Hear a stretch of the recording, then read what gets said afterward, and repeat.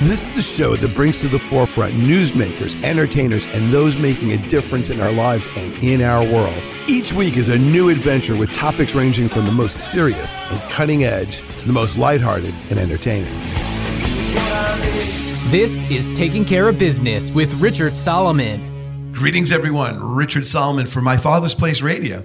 And I have an unbelievable guest this week. Okay, so Lawrence Welk sort of said that this person sang gospel music on his show. So is there any truth to the rumor to that? By the way, this is Michael Brewer in Shipley. Well, it's gospel to us. Exactly. So 52 years. 52 years. Unbelievable. When you look in the rearview mirror, does it feel like 5 minutes? Yes. Time flies when you don't know what you're doing. Well, let's talk about what you're doing today. All right, so you're still touring. You did a gig not that long ago at My Father's Place in Roslyn, and we're going to have another chance to get to see you live in Roslyn, Long Island, in August of 19. In case this is viewed past that, at least there'll still be an archive that we can use in the future. But so, what is it like touring now as opposed to then? Is it more luxurious, or is it still just a lot of schlepping?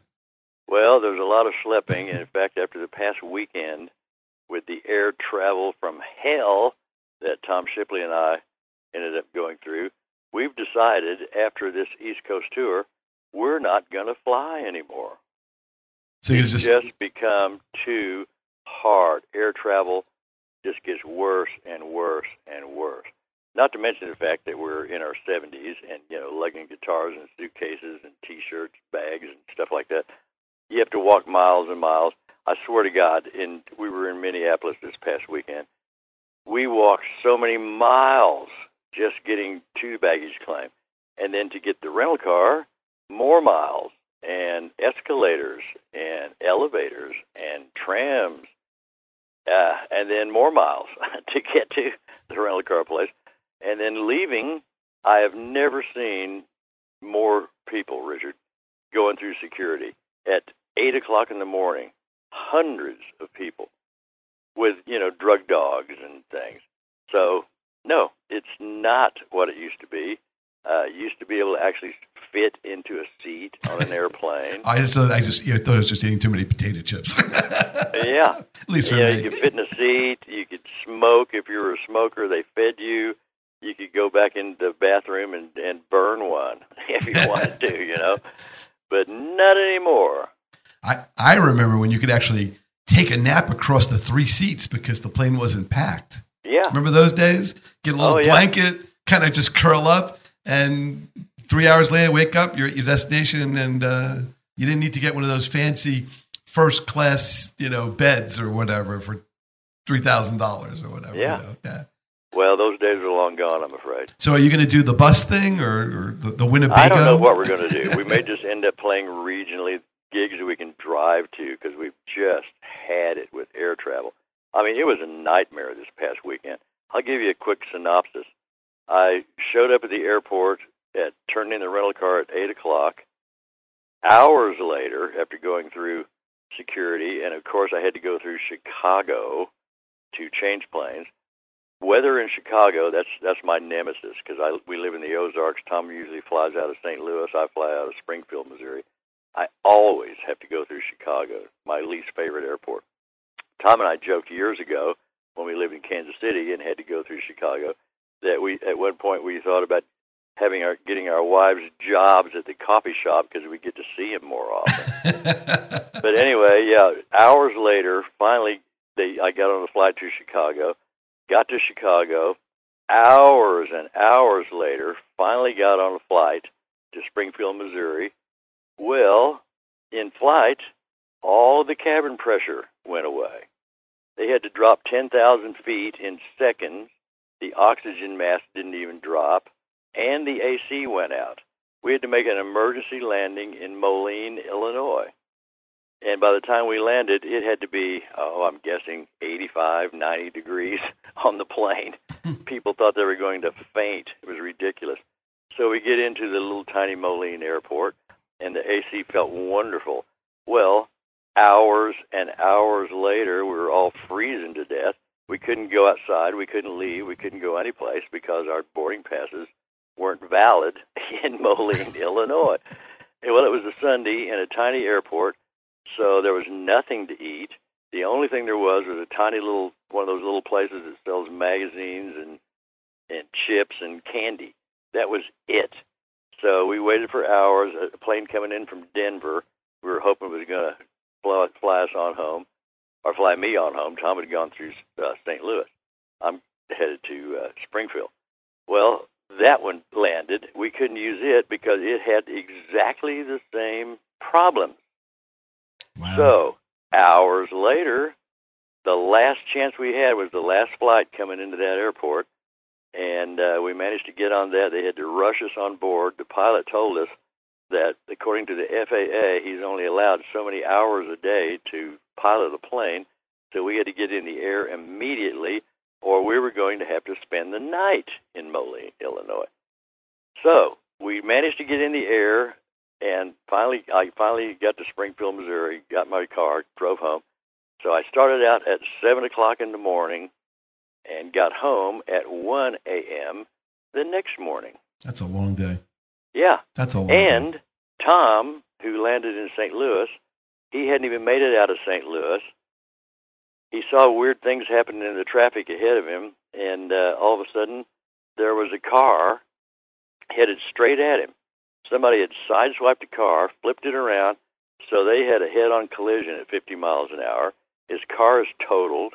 Fortunately, he's not hurt. So that August 11th, 2019 might have been the luckiest day Brewer and Shipley have ever had. Wow. Well, I didn't go down in a plane, and he didn't get killed in a car wreck. Well, so we're not going to fly anymore. I expect to keep hearing great music from you guys, so please, My latest solo CD has a song on it called I Don't Like to Fly Anymore. Well, it pretty much says it all. So we're not doing it anymore. We've had it. We're not going to fly anymore. So while you did fly, what did you actually do to protect your precious equipment? Because you can't be hugging your guitars, in your seats. They don't fit in the overheads. What did you do to keep all your equipment safe? Well, I got tired. We lived in Kansas City, and TWA was based out of there. I got tired of them breaking my guitar, so I paid a lot of money in 1970, whatever it was, for this big anvil case, coffin-shaped case, real elaborate, had a humidity gauge in it and everything. The very first flight I put it on, TWA broke the neck. Wow. Does that answer your question? We try to valet check them, but that's part of the problem. Walking for miles through airports carrying our damn guitars is just so hard because we're in our 70s, and then they end up. You get to the gate to try to valet check it, and they say no, we can't valet check this flight, so they check it anyway. So when you get to where you're going, and you hope that your guitar and your bag shows up, then you check your guitar and hope that it's not broken. So air travel, forget it. I'm done with it. It sounds so stressful. It's unbelievably stressful, man. It's just ridiculous. Almost every time we have to fly someplace, we go through this kind of crap. And it's just, we've done it for so long, and it just gets worse and worse and worse, not to mention the price of a plane ticket, too. And if you have to kill time in an airport, I bought a vodka cranberry. Cost $12.50. I mean, I can't think of anything pertaining to air travel that is positive. Nothing. Well, for those of us who are still lucky to see you while you do travel, especially like to Roslyn, what is like the great backstory of My Father's Place to you? Because you've played the old place. Oh, many times. And then one of the things that you said on your last show at My Father's Place was it you or was it Tom? Somebody put on their glasses and said, "Oh my God, I see all these old people." That's Tom. Yeah, Tom wears glasses now. Yeah. So, what was it like playing in the old club? Was it well organized? How was the sound?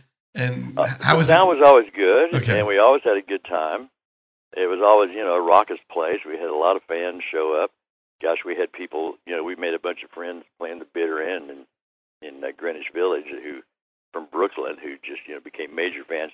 It was a big deal for them. It was like leaving the state or something to them to go out to Long Island to come and see us. They felt like they were in, a foreign land or something, so far. But, yeah, they would come to see us, and, we always had a good time. In fact, there are more times than not, we had a band in those days. And there are all kinds of bootleg recordings of us from my father's place on YouTube and even on our website at BrewerandShipley.com. I would like to tell people they should check out our website at BrewerandShipley.com because there's more information about us than anybody would even want to know because we have one hell of a webmaster. Well, we had a great time. We always had a good time playing my father's place, and we didn't know what to think a couple of years ago when we played the new one at the Roslyn Hotel in Roslyn. And it's a wonderful old hotel, and the venue downstairs is just beautiful. It's like a dinner theater, really good sound and stage. We had a ball. We really enjoyed it a lot. It was great seeing Epi again after all those years. Yeah, he's up there too. I guess everybody grew up together, Yeah, we're all geezers. But think of it this way. I don't think any of you guys are golfers, so this is what you guys get to do. So yeah. Plus, not only that, can you imagine the trauma of traveling with golf clubs? Oh Lord. Well, Tom is an avid fly fisherman, so if he's going any place that there might be someplace close by, he always takes along a retractable fly rod. In fact, that makes me think of several times actually, but there's a tour that we've done numerous times. It's all over the Northwest. Idaho and Montana and Wyoming, and it ends with 5 shows in Alaska. And but at one particular before going to Alaska, we had 5 days to kill. So again, with air travel, it's so hard because we live in the Ozarks in southern Missouri, so it's not easy to come and go. We don't have major airports. So instead of going through all the hassle of flying home and then being home for like a day and having to turn right around and do it again, we just decided to stay in Jackson Hole, which was the last show we did before going to Alaska. So we made it really obvious on stage, we sure would like to go fishing. We got to kill a few days. Well, after the show, back at the motel in the bar, some Wyoming cowboy, he looked like a classic, looked like one of those cowboys you see, a silhouette cowboy with a straw sticking out of his mouth, that kind of thing. He looked just like one of those. And he came up to me and he says, "Are you incognito?" And I said, "No." He said, "You serious about wanting to go fishing?" I said, "Absolutely." Well, that turned out to be cool because he was the foreman of a ranch not 10 minutes outside of Jackson Hole, 8,000-acre ranch bordering Harrison Ford's 8,000-acre property with 3 native streams flowing through, going into the Snake River. Tom just happened to have a little ultralight along with his fly rod, so we got to go fishing for several days in a row on this wonder place outside of Jackson Hole with herds of elk running around, and it was just wonderful. There were cutthroat trout that had never seen a lure or a fly, so just pretty much every cast, we were catching some really sizable, nice fish. It was beautiful. And it's the only time in my entire life I've had a game warden tell me, "Well, you better keep your eyes open because the grizzlies are waking up and they're hungry and in a bad mood." So that turned out to be pretty cool. So speaking of neighbors and property, I understand you kind of were neighbors with Jim Messina and some other really cool people. Oh, yeah, when we lived in Hollywood. Could you talk about that for a little bit? Because that was sure. I heard you mention that on stage at the last performance. And I thought that was really interesting about all the people you kind of know. Yeah. Well, we've been around a long time, so we've crossed paths with many, many artists. But I got to L.A. a year or so before Tom did, back in the 60s. And, in fact, I had a partner before Tom, a guy named Tom Maston. We'd written some songs together and decided to go to California to see if we could get something going. And we did. We landed a record deal. We recorded a 3-song demo and landed a record deal with Columbia Records. And we put together a band. Our bass player was Jim Messina, who went on to be with Blood, Sweat, and Tears. Our drummer was Billy Mundy, who went on to be with Frank Zappa and the Mothers of Invention and Rhinoceros and various other supergroups. And there was a house next door to me. I was living on a street called Fountain Avenue. And this guy named Barry Friedman, who lived next door, worked for the Randy Sparks organization, and he's the guy who actually recorded our demo and got us the deal with Columbia. Tom Maston and I were living next door to him, and our band was rehearsing, and his place was a busy corner. There were always musicians coming and going and crashing on his floor and rehearsing or whatever. And there was this one brand new band, bunch of guys rehearsing next door. If they weren't next door, they were at our house. And Fountain Avenue was being widened at the time. And one night, Barry Friedman and one of the guys in the band, Neil Young, came walking in and said, "Hey, man, look, there was every night there'd be a big vehicle parked out front because the road was being widened." And he said, "Hey, man, look what we just stole off that thing in front of your house. We're going to name the band this." And they held up an iron plaque that read Buffalo Springfield. Oh. So the Buffalo Springfield and our band ended up going on tour opening for the Byrds when 8 Miles High was their current single. And the Buffalo Springfield and our band were headlining, co-billing, I should say, at the Whiskey A Go-Go for a solid week. So we had everything going our way. But Tom Maston was a tormented soul, and he couldn't handle the pressure, so he quit. Well, our guy at Columbia was leaving to go to a brand new record label formed by Herb Alpert and Jerry Moss called A&M Records. So he took me under his wing and signed me as a staff songwriter for one of their publishing companies. About that time, Tom came to town and we knew each other from the folk days, traveling the folk circuit. We'd done some hanging out and stuff, and had already become friends. So he came to town, and he just ended up moving into a house right around the corner from me, which was, in fact, next door to Jim Messina. Jim, of course, was a musician, but he was earning his living as a recording engineer at the time. So he became a staff songwriter as well, and we started hanging out and writing songs. And we would go into the studio to record demos on our songs for the record company to pitch to other artists. So we got some cuts. But our demo, they were really impressed by our demos because they sounded more like records than demos, and we had a thing happening with our vocals that they thought was unique. So they said, "Well, why don't you guys record your own songs?" So we did. We ended up recording an album entitled Down in L.A. That was our first album on A&M Records. We hadn't even planned to be a duo. We were just songwriters. And so we recorded our first album, and that was the beginning of Brewer and Shipley. Wow. And we were working with some great musicians. We knew they were really talented, but we were so naive we didn't have a clue it was the Wrecking Crew. It was playing on everybody's record. And so it turned out pretty good. Oh, it turned out great. Let me hold you right there. This is Richard Solomon. Michael Brewer, Brewer and Shipley. We'll be back right after this. Keep it locked in.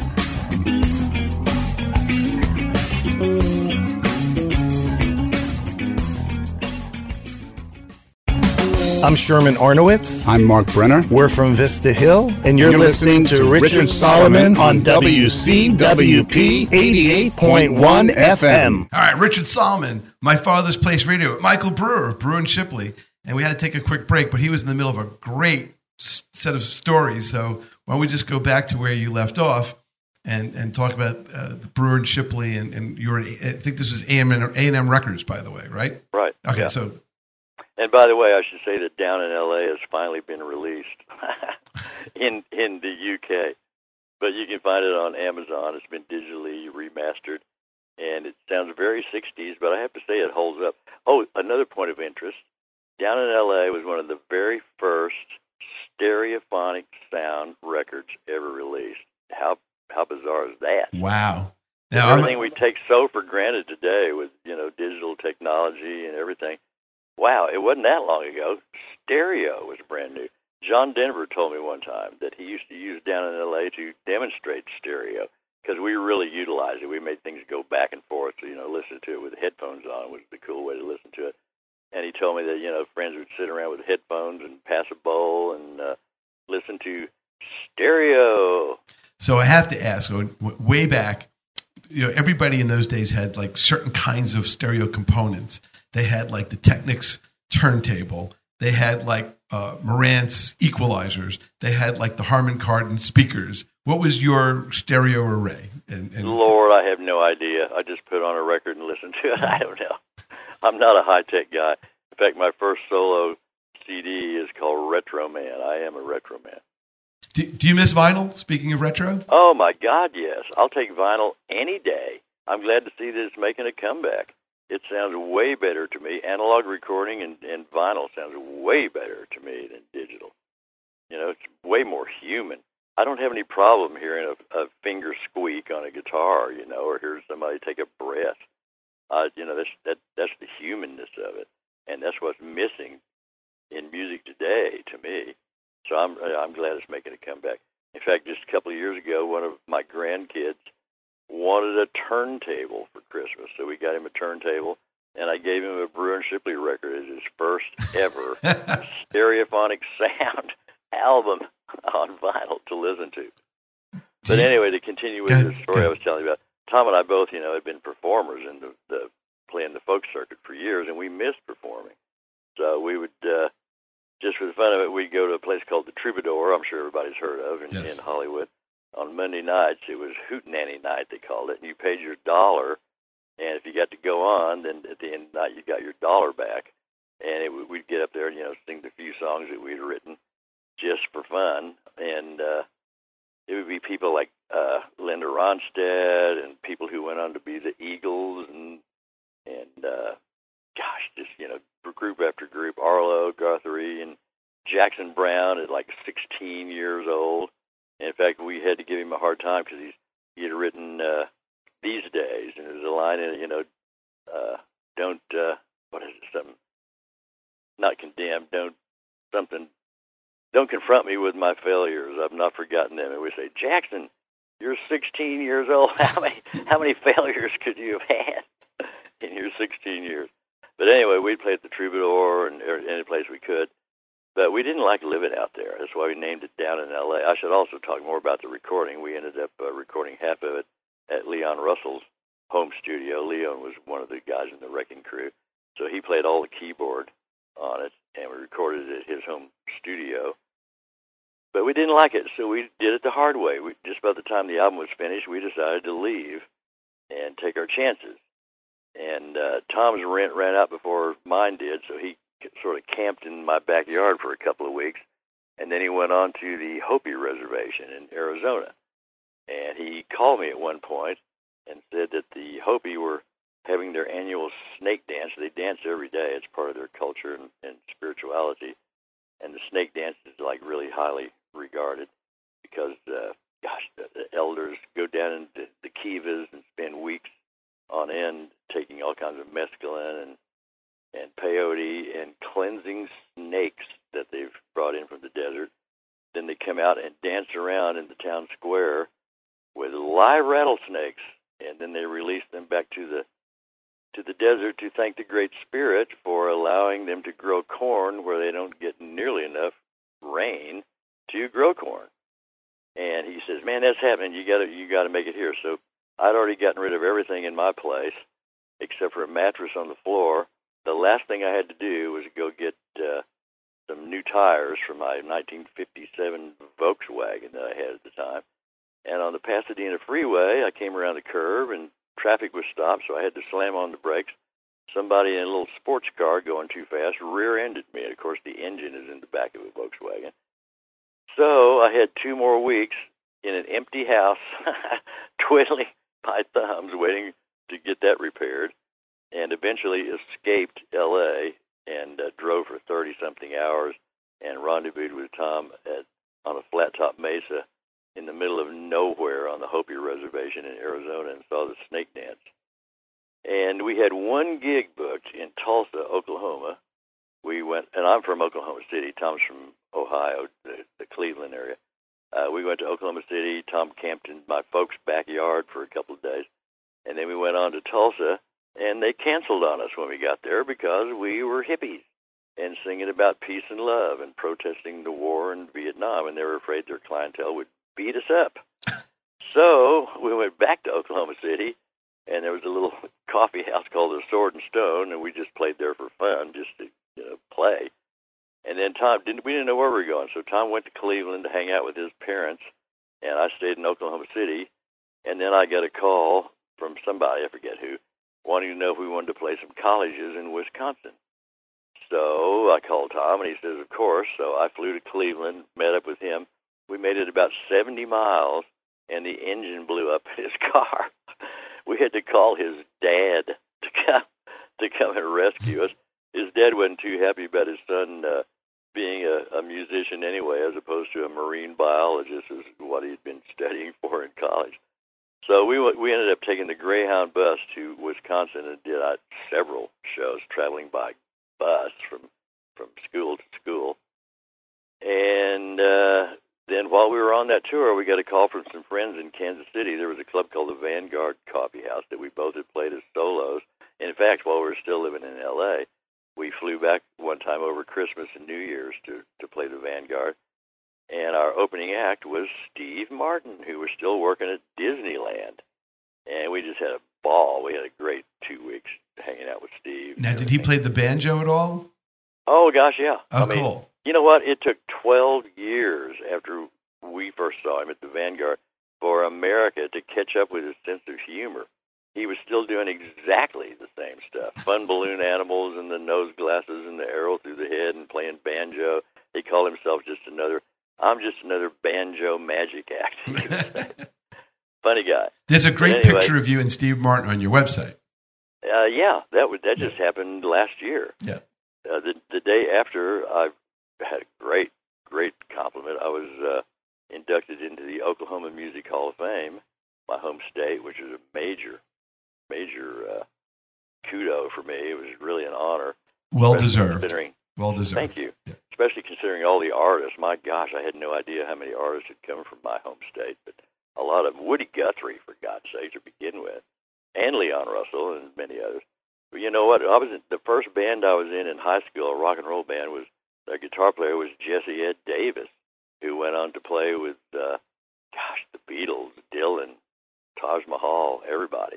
Wow. He ended up being like the guy, the session guy in L.A. Or if you wanted a Stratocaster player, he was the guy. And years later, while Tom and I were recording one of our albums, one of the multiple record labels we were at Capitol at the time, we were recording an album called ST11261, and I just happened to run into him. He was coming off an elevator as I was getting on it. So we caught up. He said, "Man, you want to play on a couple of songs?" I said, "Sure." So that was great having Jesse play on a couple of songs on that album. And if you want to know why we named it such a weird thing, we'd already been with a couple of record labels before that, and record company people, they don't even relate to it as music. To them, it's just product. And so we looked up what our album product manufacturing serial number that you see on the edge of an old LP was going to be, and it was ST11261. So that's why we named that album ST11261. Do you want product? Here's product. Well, everybody from the 9th floor up at the Capitol Tower just loved it. So anyway, that's why I think Yes called their album 90125 for the same kind of reason. That was like the next. So. I think that was the next serial number to be released by their label. So that's yeah. So, but you did it first. Yeah. Well, we've like I said, this is our 52nd anniversary, and we've covered a lot of miles and crossed paths with a lot of people. If people go to our website, I mentioned earlier, there's more information anybody would want to know about brewership. No, actually, I loved your website because it had great stuff. In fact, I like the FAQs at the back where it says, we do private events and this and that. And then one of the things is like, well, can I have you stay at our house to save money? It's like, no. No. We need our motel rooms. Got to have our space. But I thought that was really cool. Yeah. We have to have our own little corner of Mogadishu or Kandahar. We got to have it.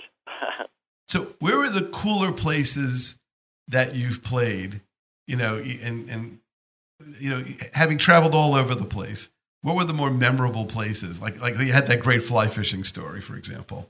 What other great stories do you have of either connecting with people or jamming with other people or meeting people that you always wanted to play with or seeing, great parts of America that maybe you would come across? Man, I tell you, it's kind of apples and oranges because we have been doing it for 52 years. That's just together. And we've crossed paths with lots of people. We've had so many shows with, great artists. And dig this, at one point, Billy Joel opened for us. Oh, wow. Bruce Springsteen opened for us. Linda Ronstadt opened for us. How weird is that? That's cool. Did any of these people open for you at my father's place? Because all of them. No. because Linda Ronstadt played at my father's place. The Bruce Springsteen band actually opened for the Paul Winter Consort way back in the day. Epi tells a great story. By the way, how did you guys meet Epi? Who met who? Well, we met him the first time we played in my father's place. It was just a gig that was booked, by whatever booking agent we were with at the time. And, when we were, touring, gosh, after we left, let me back up a little bit. I was telling you about when we ended up doing colleges in Wisconsin, didn't know where we were going and everything. In the middle of that tour, we got a call from some friends in Kansas City who were affiliated with the Vanguard Coffee House that I mentioned, where Steve Martin and we played. And they were on the same page we were. They just thought, they wanted to form a company, and they needed somebody with an album. So we just happened to have an album. And we were friends already anyway, and we liked Kansas City, so we didn't know where else we were going to go. So we moved to Kansas City to form a company called Good Karma Productions. And it was just, bootstrap, shoelace, putting it together and everything. Nobody knew what they were doing. Forming a company and trying to book shows and stuff, and we ended up playing virtually every high school and college and junior college, not just in the Kansas City area, but surrounding states. And it ended up growing and growing to all over the heartland, playing colleges. And it just, continued to grow and grow. And then we went to we got out of our record deal with A&M, because in those days, if you didn't live in L.A., Nashville, San Francisco, or New York, they didn't think you were in the business. Today, you can live anywhere you want to. You can phone in your part or whatever, but not in those days. So they thought we'd just quit and gone home, so we got out of all of our contracts. And the main thing we really wanted was to own our own songs, because, we got together as staff songwriters for A&M, so they owned all those songs. So we formed our own publishing company, and we went to the East Coast and landed another record deal with Buddha Kama Sutra. We did 5 albums for them. So we ended up playing, and then we recorded an album called Weeds, which is one of my favorites, actually. And we ended up, traveling all over the country and started. This is back in the days when FM radio was brand new. That's why they signed us, in fact, because FM was brand new, and it was called Underground Radio. And Neil Bogart was the president of Buddha Kama Sutra, and he was known as the Bubblegum King, with hits like Yummy, Yummy, Yummy, I've Got Love in My Tummy, and stuff like that. So he wanted album artists, and we were album artists, so he signed us. And then we ended up recording Weeds and really developed a cult following and getting FM airplay. And we started opening for larger, bigger artists, and just were really having a great time and just building a following. And then our next album was Tarkio, which, of course, had One Toke Over the Line on it. And we got a hit with that, and that just, we'd already been on the road forever. That meant we just continued to be on the road, only playing bigger venues and headlining and getting paid more. So you ended up on Lawrence Welk at some point, because that was kind of a funny story to hear. Yeah, when One Toke was a hit, I should say this too. When we wrote One Toke Over the Line, we literally wrote it at the Vanguard Coffee House, in fact, just laughing. Tom and I, some friends had stopped by, and we were getting ready to go on for the last set of the evening, and we stepped out back and burned one, and came back in, and Tom said, "Man, I'm really one toke over the line." And I just cracked up and started singing, "One toke over the line, sweet Jesus." The next day we got together, and in about an hour turned it into a song, literally just to make our friends laugh. We didn't take it seriously at all. It was just a lark. But the first time we played Carnegie Hall, we opened for Melanie, and we went over really well, and basically ran out of songs. We got a few encores, so we thought, well, let's do that new song. We sang One Toke Over the Line. Everybody loved it, and the president of Buddha Kama Sutra, Neil Bogart, came backstage and said, "Oh, man, you got to record that. You got to add that to the album," which kind of surprised us because, like I said, we didn't even take it seriously. So we did. There's another story, because in those days, a single, they wanted to release it as a single, but a single could only be 3 minutes and 10 seconds long. And there was a third verse to One Toke, so we had to edit it. And well, in those days, it wasn't digital technology, it was analog. We literally had to mark the master tape with chalk and cut it and hope we got it right. Otherwise, we would have had to re-record the whole song. So we edited it, and we got it pretty right. You could kind of hear a little bit of a skip, though. So we put a cymbal crash or something on it to mask it a little bit. And to this day, when I listen to it, I can still hear the splice. Nobody else does, but of course we do. Wow. So, But then they released it as a single, and it went shooting up the charts, and we were in big trouble because of Richard Nixon. And Spiro Agnew. Oh, yeah, Spiro Agnew named us personally one night on national TV as subversives to American youth because of one toke over the line. We made Nixon's enemies list, which we held as a badge of honor and still do to this day. And by the way, I wish he was back. We miss him. We'd take Richard Nixon back in a heartbeat over this guy. Well, you don't have Richard Nixon to kick around anymore, but that's an old speech. We're out of time for this quick segment, but please keep it. We have great stories with Michael Brewer. We'll be right back.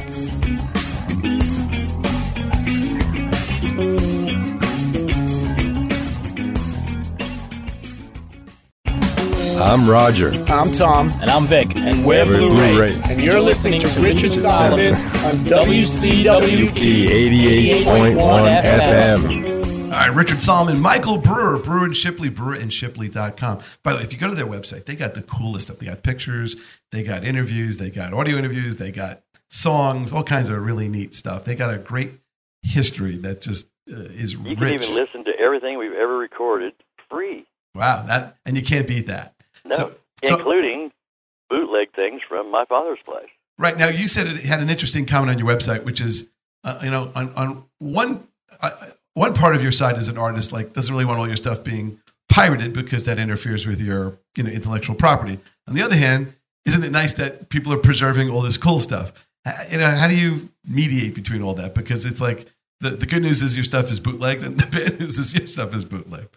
Well, Richard, we have no control over all the bootleg stuff. My gosh, there's so much stuff out there. There are multiple albums, repackages and stuff that we had absolutely nothing to do with. We don't even know who released them or anything.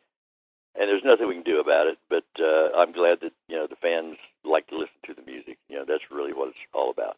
The fans like the music, and they're still coming to our shows. And, we always, every single show we ever do, we always go out and sign autographs and sell T-shirts and CDs and stuff and have our pictures taken. And every single show, people tell us how much our music has meant to them over the years. It was a part of the fabric of their lives. Their kids have grown up listening to our music even. A lot of times it's their kids who show up with their parents' LPs for us to sign, and that warms my heart. It really does.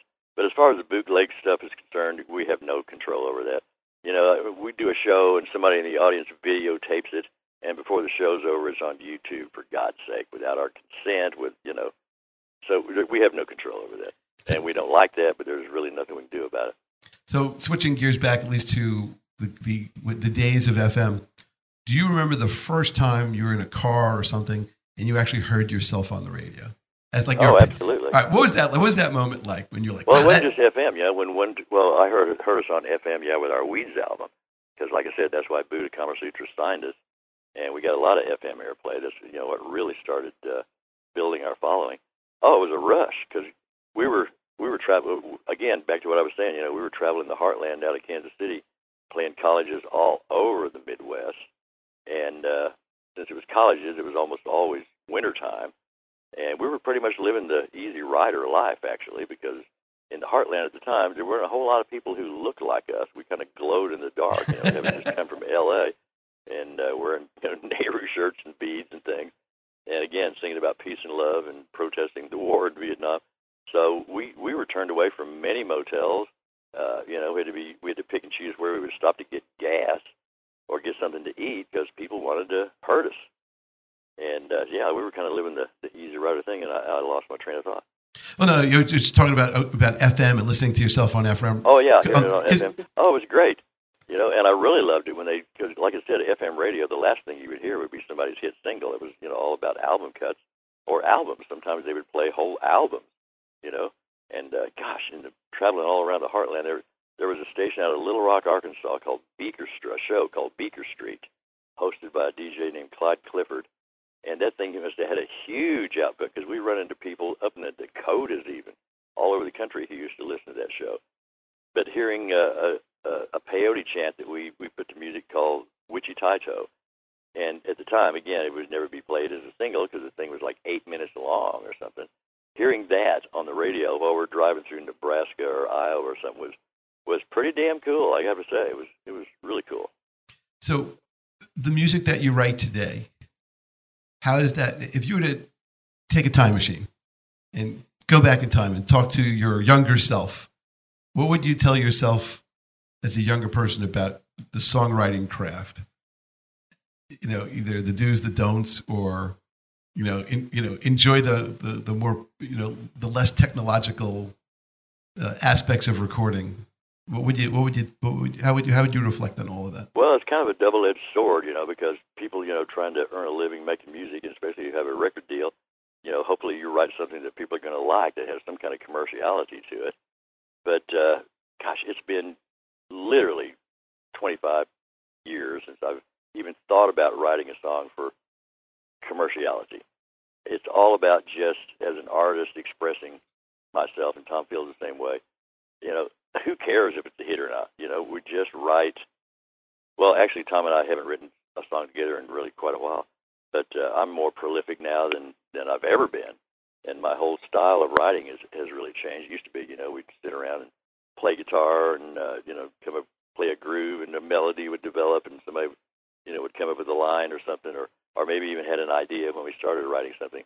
But now then, something pops into my head, and I just become obsessed with it. I write the whole song in my head. I even hear it produced with, harmony vocals or instrumentation or whatever. And it might be a couple of years before I even sit down with my guitar and pick a key and see if I can play what I hear.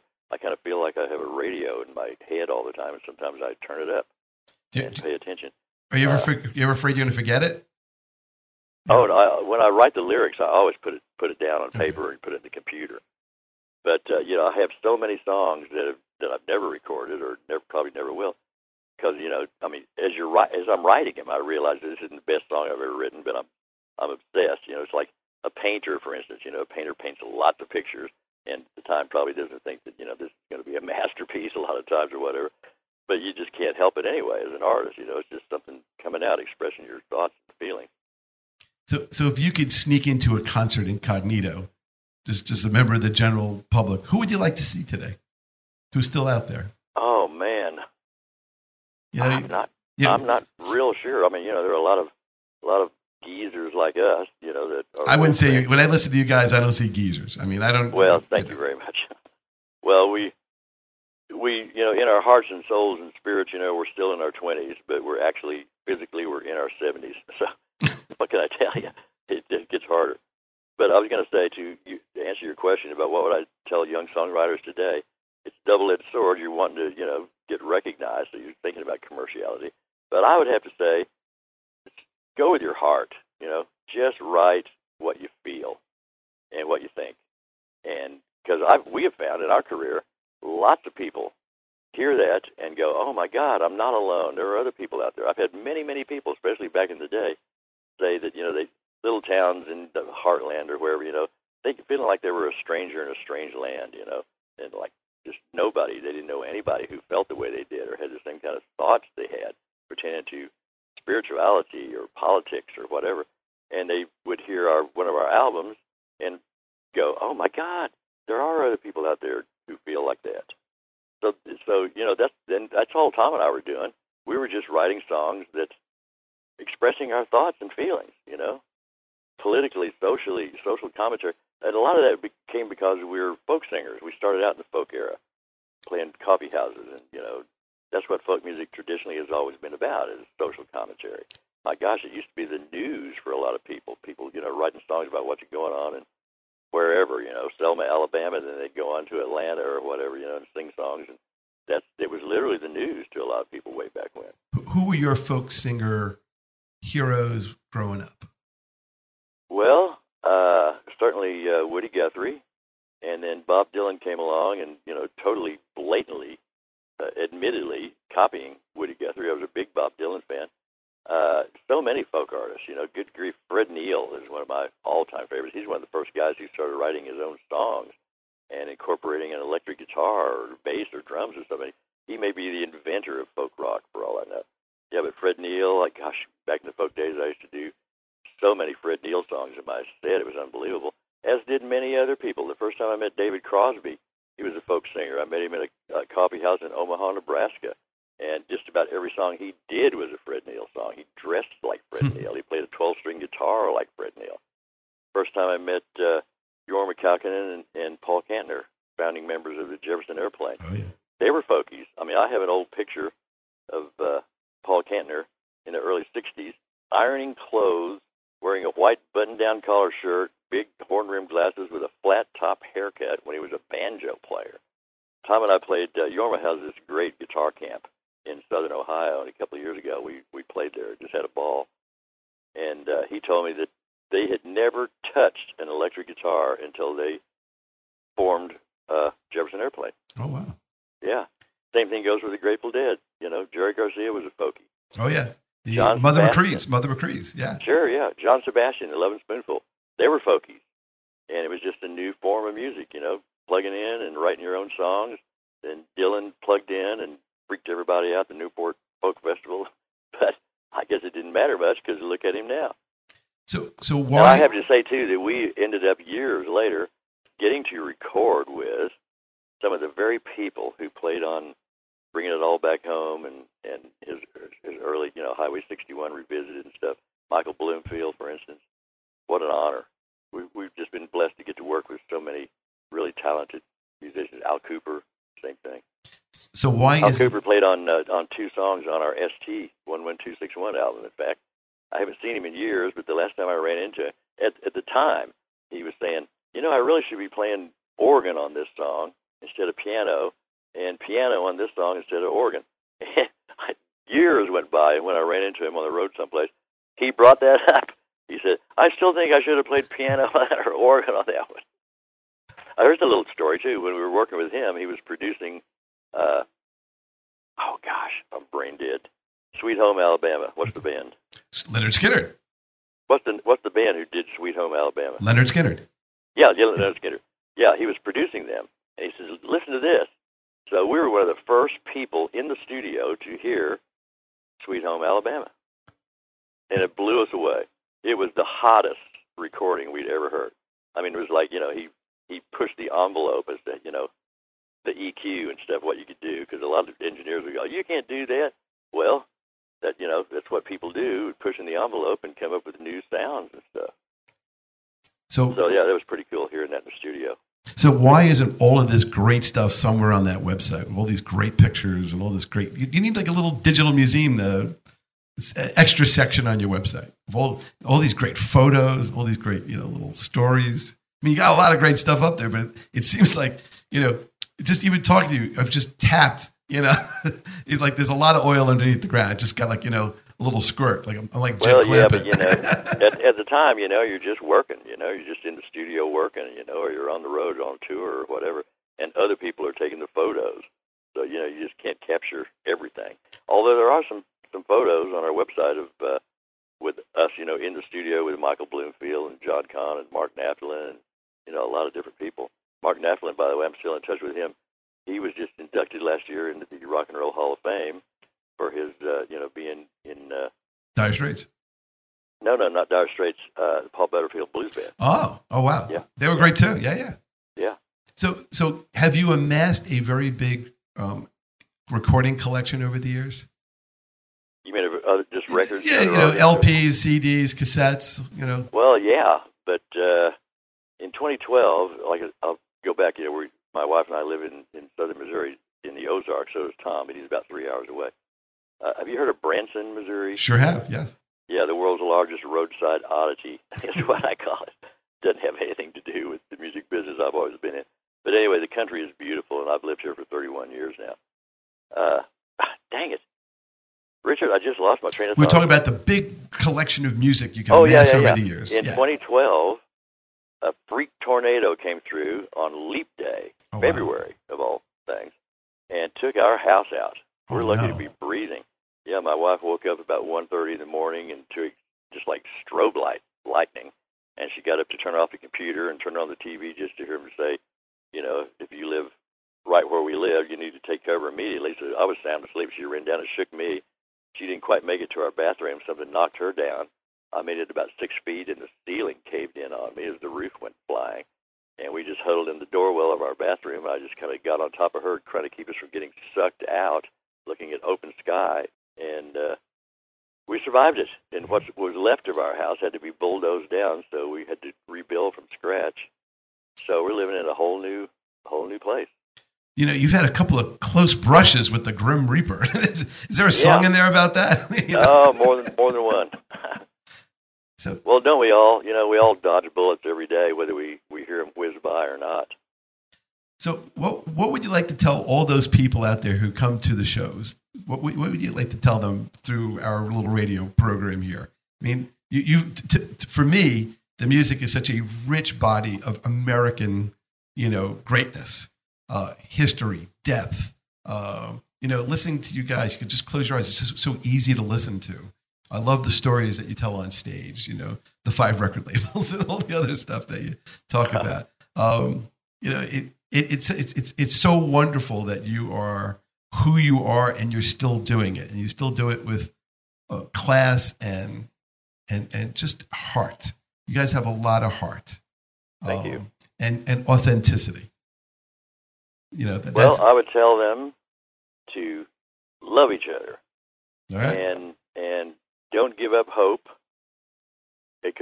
Personally, though, if it wasn't for false hope, I'd have no hope at all at this stage of my life. But no, love each other, treat each other well. Go by the golden rule, man. Treat other people the way you wish to be treated, and don't give up hope. And no matter what you do, get off your asses and vote. Yes, it's always good. So, in the last minute that we have, what's it like living where you live? Is it very rural? Is it very serene? It's very rural. I mean, everybody who comes here thinks we really live in the boondocks, but it really isn't. I mean, there's a lot of woods, in the Ozarks. And my wife Scarlett and I live on a bluff about 200 feet above a lake, and just right down, just to the right of us a little bit. I'm looking at it right now. Actually, the very Powerside Dam, the very first dam built west of the Mississippi River, is still generating electricity.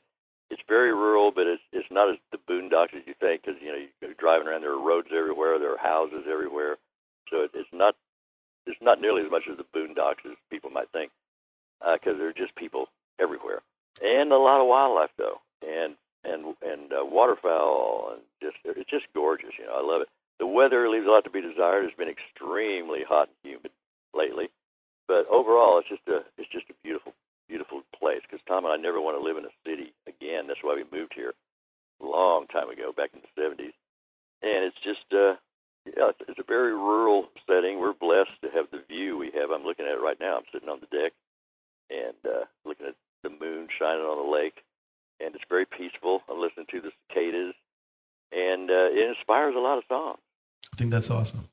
Yeah, I have 5 solos, by the way. My first one was an LP produced by my friend Dan Fogelberg, and then I have 4 independently released CDs of my rants and raves, and you can also find out how to purchase those through our website. And I'm just going to keep doing it we're going to keep doing it until somebody just tells us we can't do it anymore. Well, I'm gonna always encourage you to keep doing it, because I think you guys are awesome. Let me do this. We're going to close out the show here, but I want to talk to you for a little bit afterwards. So for those out there, this is a phenomenal show. If you missed the beginning, we'll stick it up on My Father's Place Radio and on WCWP.org and a lot of other great places. We'll see you next week.